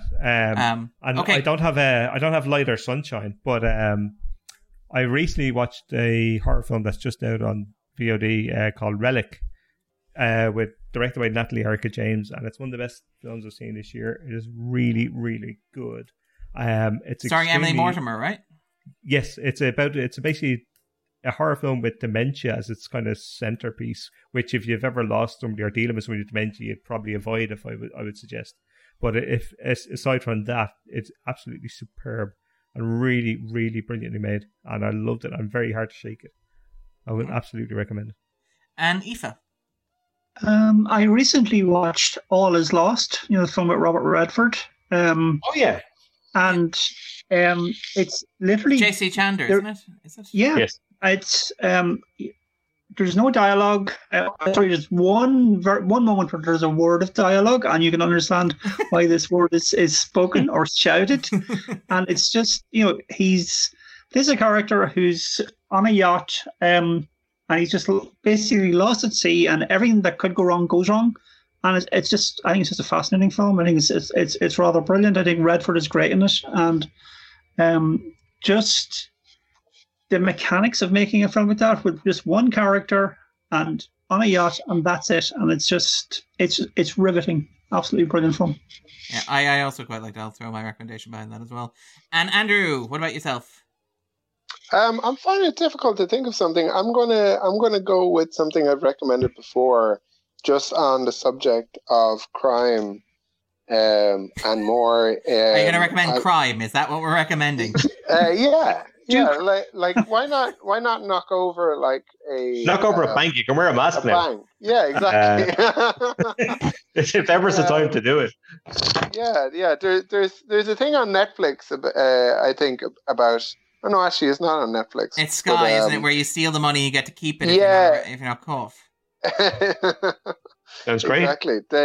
No, I was going to recommend a book that I read recently called Kickback, which is by David Montero, and the cover is kind of the sort of global bribery networks that large companies use. To win contracts, and not only because I think people tend to think of bribery, people tend to think of crime. I know I'm harping on about it a lot, but people tend to think of crime as something that criminals do. Whereas, like, what we know is that crime happens all the time, kind of like whenever there's rationalization and when one has the kind of an opportunity to benefit from breaking the rules, and that's what some of the biggest companies do, and it's good because it looks at as well at the way that affects society and is used to kind of all the unintended consequences of that kind of white collar crime. And it dovetails neatly into the end of Good Casino as well. Exactly, and its themes as well. To be fair, yeah, because what they start doing is like they'll pay a little bribe so that they can put a telecom in Bangladesh and unintentionally fund a terrorist group that ends up killing like a few hundred people. That sort of thing. And it's I suppose I enjoyed it because it kind of exposes a lot of those issues and how a lot of the solutions to those issues, like the fines, don't really work. So yeah, I wanted to plug that. That's Kickback is the name of the book, right? Kickback, David Montero, which I enjoyed. But I was on a sort of a I need to get back into my borrow box. Anyway, yes, that's my. We can also recommend the borrow box from the Dublin County Libraries as well, I believe. Yes, which I also. Yeah. Or whichever library you're a member of. Libraries are awesome. Yep, they are indeed. And then for myself, I've been doing as we've been doing this Scorsese podcast is where possible I've been watching along and filling in the gaps and sort of watching the Scorsese movies between the Scorsese movies. So I would wholeheartedly recommend Cape Fear and Age of Innocence, the two Scorsese movies sandwiched between Goodfellas and Casino. I would also recommend those. Yeah, like, I mean, Age of Innocence is not necessarily a 250 movie in inverted commas, but it is a great movie, and it's great that it's finally getting the recognition that it deserves. And I will always have a soft spot for Cape Fear. It's grimy, it's grotty, but it's interesting in what it's doing, I think. I agree. It's great pulp. It is absolutely great pulp, and it's great pulp with purpose, I think, as well. Like, I think Scorsese, it's one of the things, like we mentioned, Scorsese doing a job for the money, a job for the studio. That was meant to be a Spielberg film. Can you imagine Cape Fear as a Spielberg film? I don't think I could. Which is amazing. But anyway, so I would recommend both of those. All right, so if people are looking for a bit more Aoife, a bit more Jay online, where can they find you? So Aoife, where can we get you? Where can we find you? On Twitter mostly, so I'm at Aoife MRTN, so on Twitter. Perfect. And Jay? At Jay Coyle on Twitter as well. Perfect. You can follow the 250 at the 250 on Stitcher, on SoundCloud, on iTunes, wherever good podcasts are sold or not sold. We'll be back next week. What we are doing is we are taking an unprecedented step. You won't find it anywhere where podcasts are sold. That's a good point, actually. Sorry, I got so swept up in the commercialism and capitalism. It's our pledge drive, by the way. You have a chance to, like, for $4.99 per month. Yeah, just the price of a coffee, you can listen to our free podcast. What a deal. I'm sorry, I may have come away from Casino taking all the wrong messages. Andrew, the podcast hasn't been free for a long time, but I've been, when you're hiring guys to steal for you, it's inevitable that they're just going to steal a little bit more for themselves, right? But yes, it is available. The podcast is available for free wherever good podcasts are not sold. And sometimes where not so good podcasts are also not sold, he says, hoping the double negatives don't cross out. Next week, we are taking a somewhat unprecedented step. And when I say unprecedented, I mean a step that we have taken several times before. But let's just call it unprecedented. We are going to look at a movie that is not on the list. We're going to take a look into one of the underrated classics of Scorsese's filmography. Andrew suggested this himself, so I'm really thrilled that we're doing it. Jay will be joining us for a discussion of Martin Scorsese's Kundun next week. And then hopefully the week after, I hope Aoife will be back to join us for a discussion of Martin Scorsese's 2006 The Departed, which I'm sure will be fun and perhaps even divisive. The microprocessors. How's your mother, Jay? Frank? On that note, take it easy, guys. We'll be back next week. Thank you so much for joining us. Thanks, Aoife. Thanks, Jay. Thank you so much, Aoife. Thank you.